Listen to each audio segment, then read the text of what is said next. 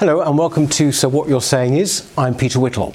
Now, Turning Point USA is a conservative, or we might call it an anti-left-wing youth movement that was started in America in 2012. It was founded by someone called Charlie Kirk, and perhaps his best known personality is the campaigner and commentator Candace Owens. Now, this month we have Turning Point UK. It was launched in London, and indeed Candace Owens and Charlie Kirk were there in attendance.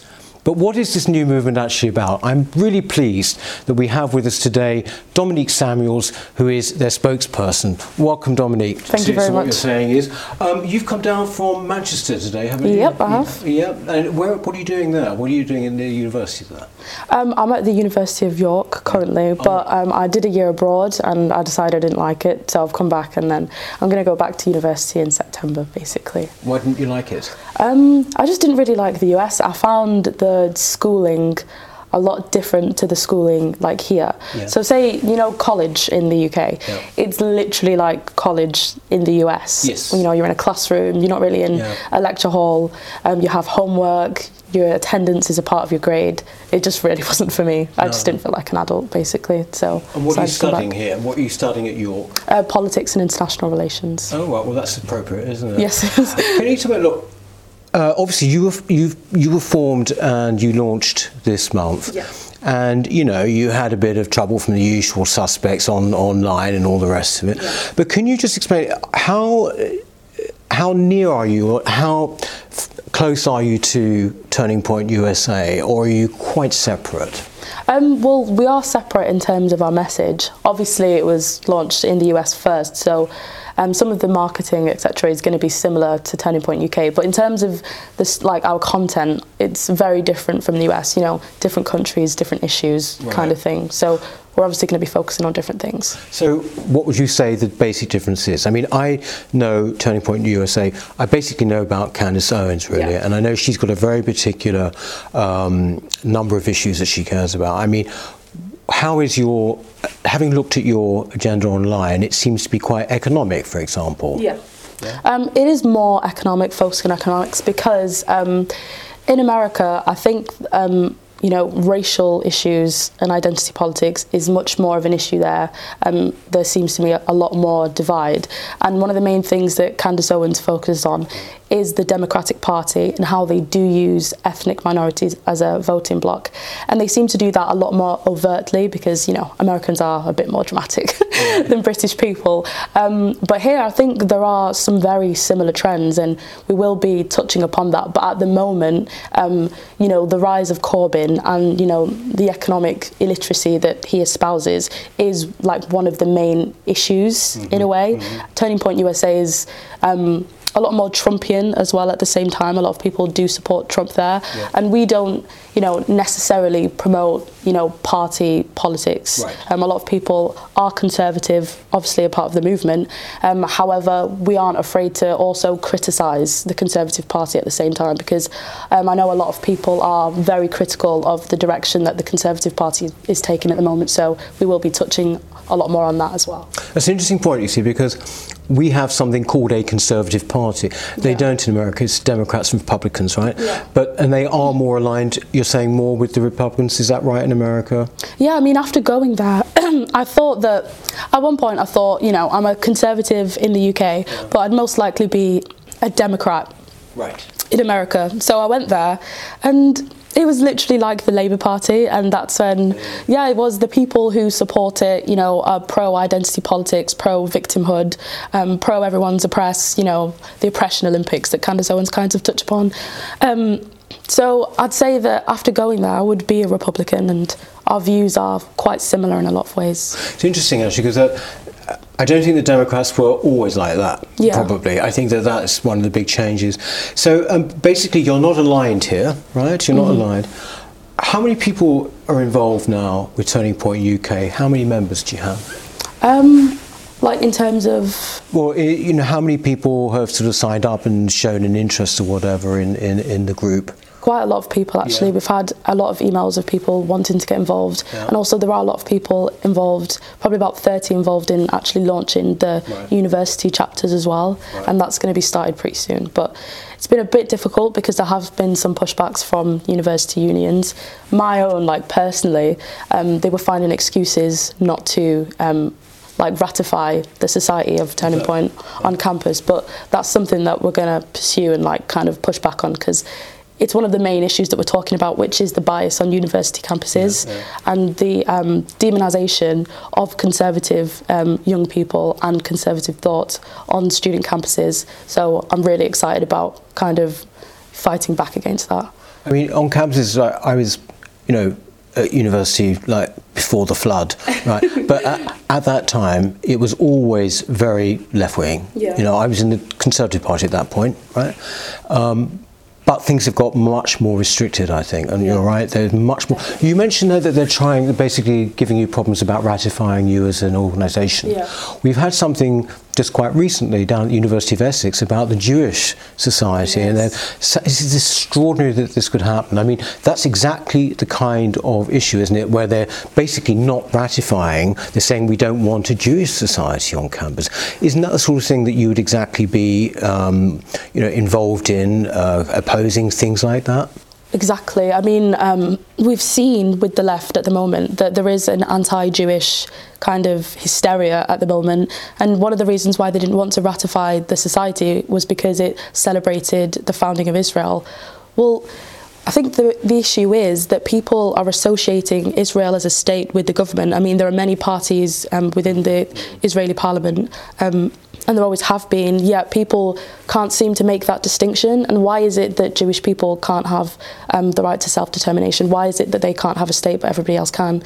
It really doesn't make sense. And I think with there was also something recently that I read with, Shamima Begum, the issue of revoking her citizenship. In one breath, Corbyn said that she shouldn't have her citizenship revoked and that, she should receive support here in the UK. But then in the next breath, McDonald says that anybody who goes and supports Israel, the IDF should have their citizenship revoked. It really doesn't make sense to me, and people are still trying to insist that it doesn't have anything to do with anti-Semitism, and I'd say that at the moment the writing's on the wall. You're just willingly ignoring it at the moment. It's ridiculous. When it comes to before Turning Point UK, before your involvement in it, you've been at York for what is it now? 2 years? Is it 2 years?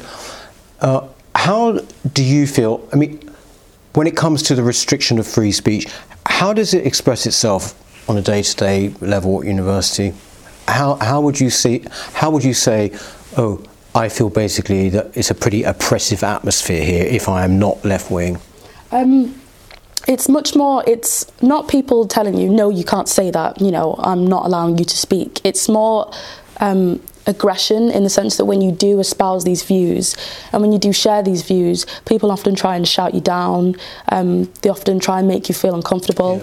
I've been in situations where people have gotten really upset and angry from a debate, and it's just the kind of atmosphere that people shouldn't be subjected to. We go to university to explore different ideas and to hear other opinions, and that's how we become more educated. Whereas the atmosphere now is, I don't want to hear anything you have to say, so I'm going to block you out because you're harmful to my existence. And this is a trend that is growing and growing, and I think it's quite dangerous, to be honest.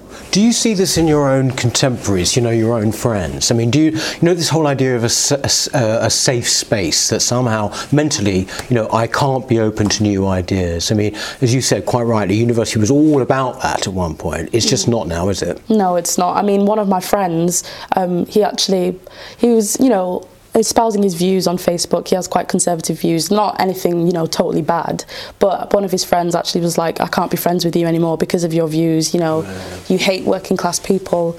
And it's just like, he never said that. So why are you drawing these conclusions from people just having different views to you? It's like just really ridiculous. But this is, look, when it comes to the freedom of speech issue we're talking about, this is a really massive task, isn't it? Mm-hmm. How will you go about, you've got two things, haven't you? You've got to oppose this and somehow, challenge it. Mm-hmm. And also, which is even harder maybe, is that you've got to tell younger people, students or whatever, there's nothing wrong if you have like conservative views or whatever, or not left-wing views, if you like. How are you going to, let's take the first one, how would you challenge what is happening on campuses? I think the best way to kind of challenge it would be to make it a bit more relatable, because I think at the moment there's a state of conservatism at the moment where it's just not very relatable to young people. I think we have to kind of accept that. We've got Theresa May as the Prime Minister.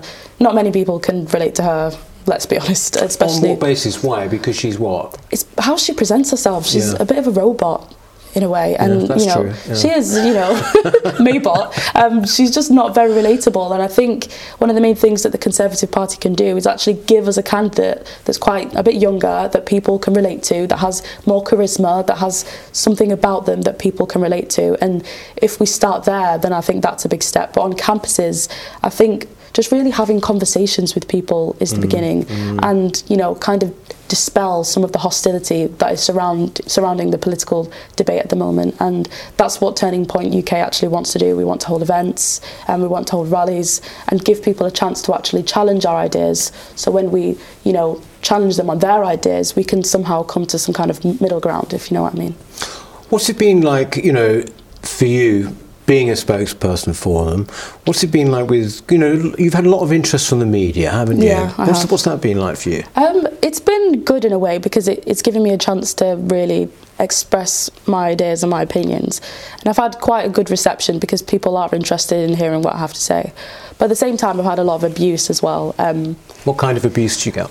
It's quite racial, to be honest. Okay. On the one hand, I'm getting, you know, abuse from people on the far right saying that I need to be deported, you know, despite the fact that, you know, my whole family has lived here like their whole lives, you know.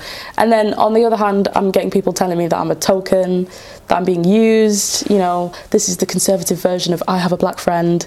And, you know, it's just, I find it quite funny, but in a way it's really quite demeaning, and it does kind of reflect. They call you an Uncle Tom, in other words. Yeah, like an Uncle Tom. And, you know, if you think about the origins of the word Uncle Tom, it used to have really positive connotations. It was basically about a strong, masculine Christian black slave who refused to bow down to his oppressors, basically, by revealing the whereabouts of female slaves that had escaped.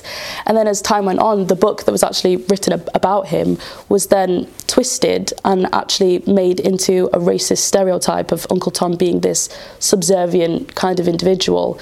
And that narrative has always been controlled by racists, and what we're doing now is we're utilising a racist term and using that to keep ethnic minorities, particularly black people, in their place in a way, and keeping them from straying, you know, where the left thinks they should be. And that's something that I really do want to challenge, because it's something that I've just been faced with so much, and I'm quite frankly sick of it. Yeah. There is this thing, I mean, you say that, you know, the Turning Point USA, and Candice, she's got this campaign, hasn't it, called Blexit, which is to try to get the black vote away from the Democrat Party, simply because she says that they've been enthralled to them for years and that they're used, right? They've been used. But you could say, even though you say we're different here, but you could say that, for example, it's been something that the Conservative Party, for example, has been trying for God knows how long, is to make more inroads into the black and ethnic minority vote, and it just doesn't really, on the whole, seem to happen.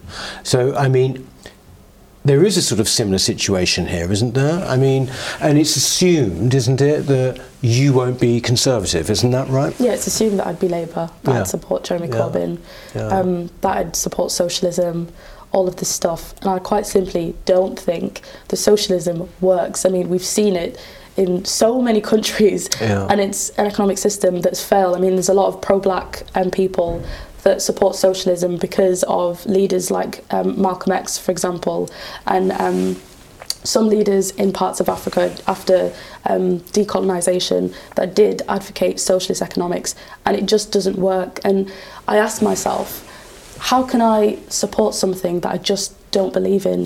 Why do you expect me to support something that I don't believe in just because of my skin colour? It just doesn't make sense to me. Well, because it's just similar with me being a gay man. We're kind of oppressed, right? We're kind of oppressed people. So therefore, basically, that's what it's about. Somehow or other, we should be in opposition, as it were, to the white, straight, male establishment, whatever it is, rubbish. Well, I would agree that some of the worst responses I've had personally have been when I've spoken to political gay audiences. They can't bear the fact that I'm not, liberal, lefty or whatever. Yeah. How far have you been involved in politics before this? When did it start? You seem to know pretty clued up on political history and everything. Is this something you've always wanted? You've always been interested in? No, actually. So basically, I studied history at high school, and that's how I started thinking, I think I might want to start looking into politics. It seems quite interesting. So I did politics at college, and before I actually studied at college, I didn't actually know anything about politics at all.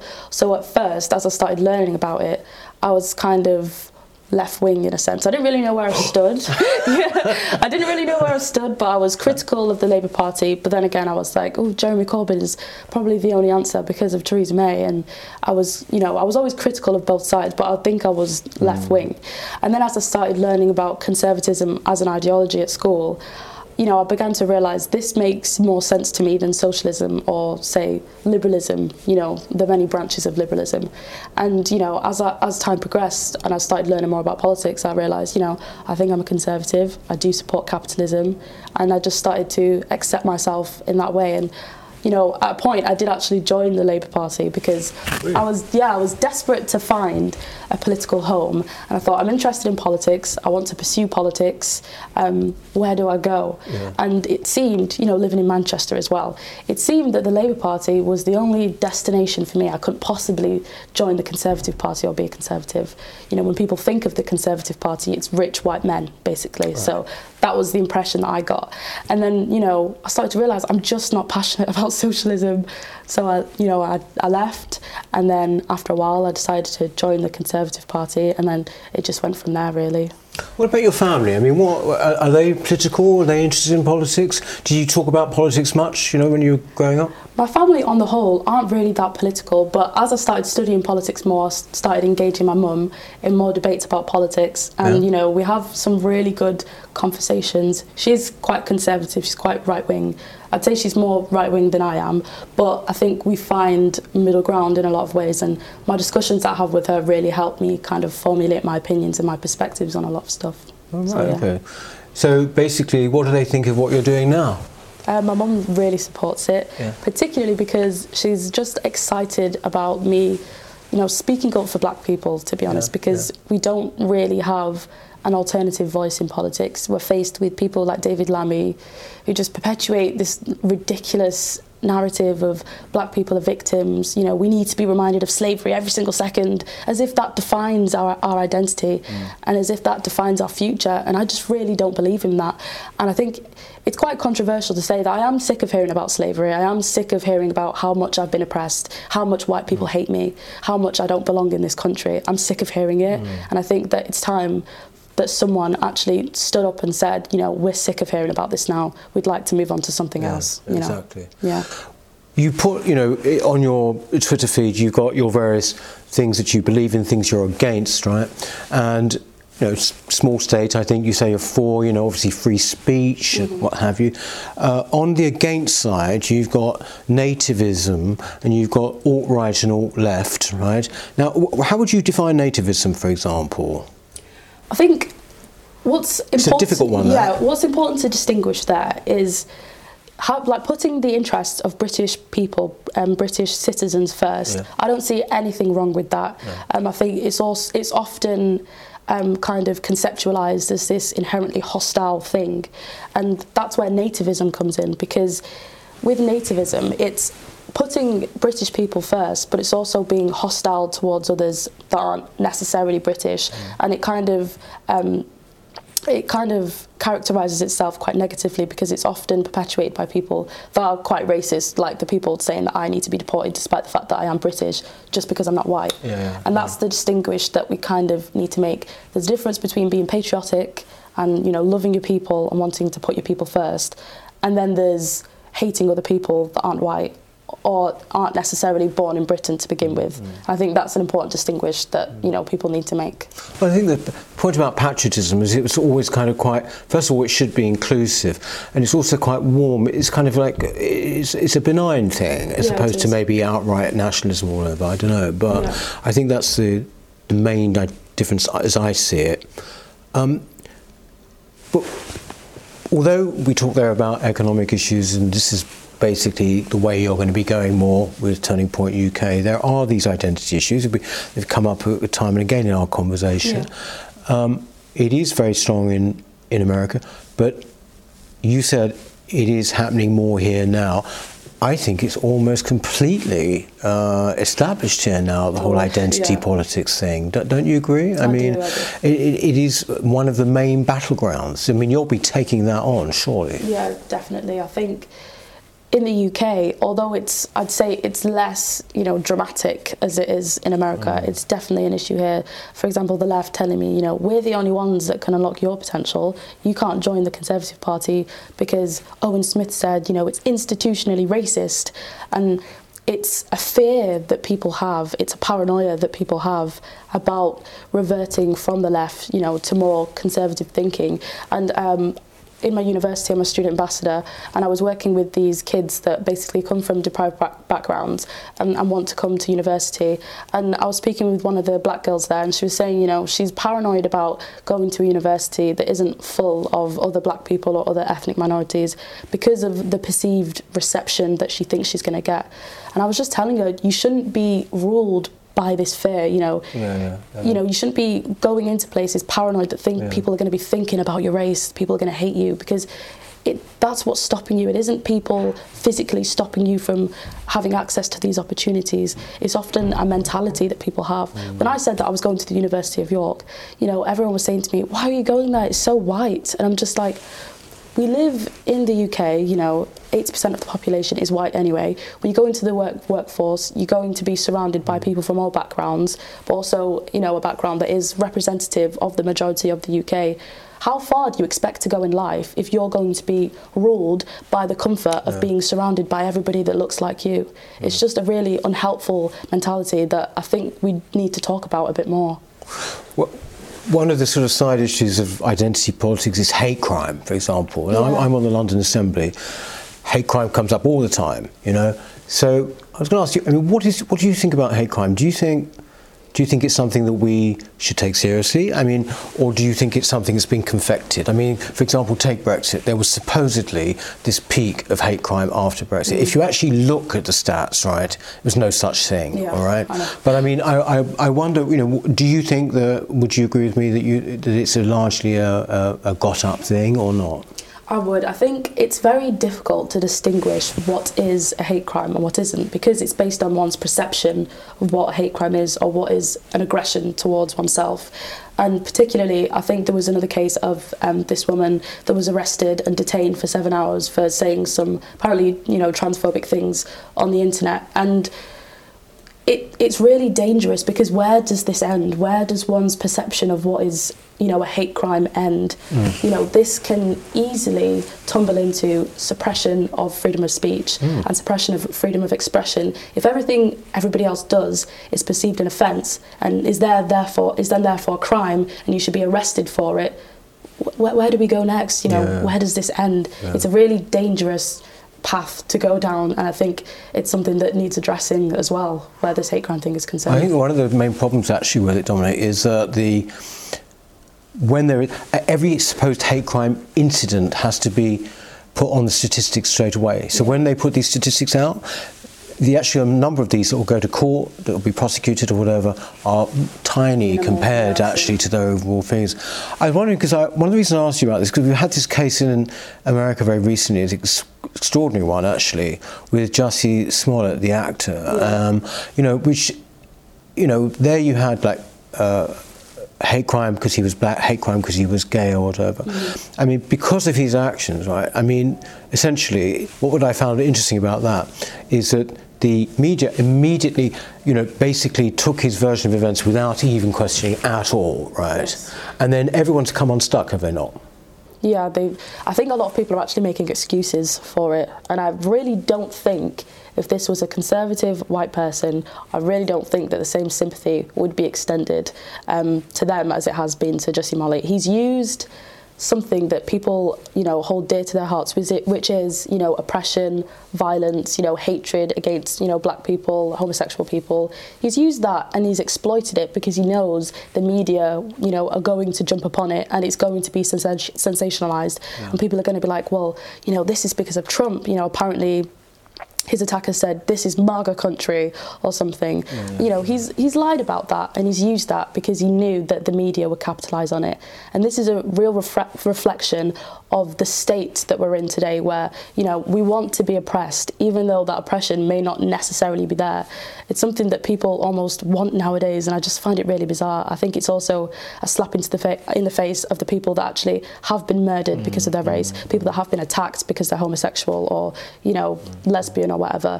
It really is, I think it's embarrassing, to be honest. It makes a mockery of what other people have actually been through. Where do you see yourself going then with this politics thing? I mean, you're doing, you're doing Turning Point UK, and obviously establishing that. But do you want a career in politics? Like elected politics, Westminster? I think, you know, I did at first, and I think I'm still thinking, you know, about that. I might do in the future. However, I've kind of been put off electoral politics right now. Oh, really? Yeah, to be honest. Well, tell me because, I mean, if you're a backbencher, you are, you know, able to say more of what you think. Once you get into the cabinet, you're very restricted with what you can actually say, you know, because of collective responsibility. You kind of can't really criticise the government. If you criticise the government, you know, basically just resign. So I think if I was to go into politics, I think I'd prefer to be a backbencher, like Jacob Rees-Mogg said. Right. But, you know, it's something I'm thinking about. I'm not quite sure yet whether or not I definitely do want to do it. But it's something that's in your amber, you're thinking of that? Yeah, I am thinking about it. Maybe one day when I'm a bit older. I think right now I'm a bit young. Well, don't leave it too long. There's no need to leave things too long. I mean, the point is that it's interesting because you don't actually have to be in Parliament to have quite a bit of political influence. I think that's becoming the case more and more, isn't it, with the internet and everything? Yeah, I do. I think social media, there is a lot of, you know, negativity around social media at the moment. We want to control it, we want to attack it because of, you know, things like fake news, because people are, you know, supposedly killing themselves just because of social media. But I think we have to remember that social media provides a lot of people with a platform to be able to say things that they wouldn't otherwise necessarily be able to say in the mainstream. And I think that's a really positive thing about social media, and I'm going to be using social media a lot to kind of get my message out there because it's the easiest way to do it. One thing I haven't seen actually, you know, coming up, 3 weeks' time, we've got Brexit, or we've got we've got the 29th of March in our minds, right? I haven't seen very much about Brexit when it comes to Turning Point UK. What's your position? Do you have a position on that? Yeah, I support leaving the European Union, yes, and I think a lot of people that are involved, well, most people that are involved with Turning Point, if not all, do support leaving the European Union, and I do talk about that a lot on my social media as well. I'm quite vocal on leaving the European Union. Yeah. Well, look, Dominic, thank you very, very much for joining us today. It's a real pleasure to meet you. I'm sure we're going to be hearing a lot about you in the future. Thanks very much for watching So What You're Saying Is. If you enjoyed it, please do subscribe. You'll see this logo coming up here. I think it's here or here, one of them. And hope to see you next time. Thanks very much.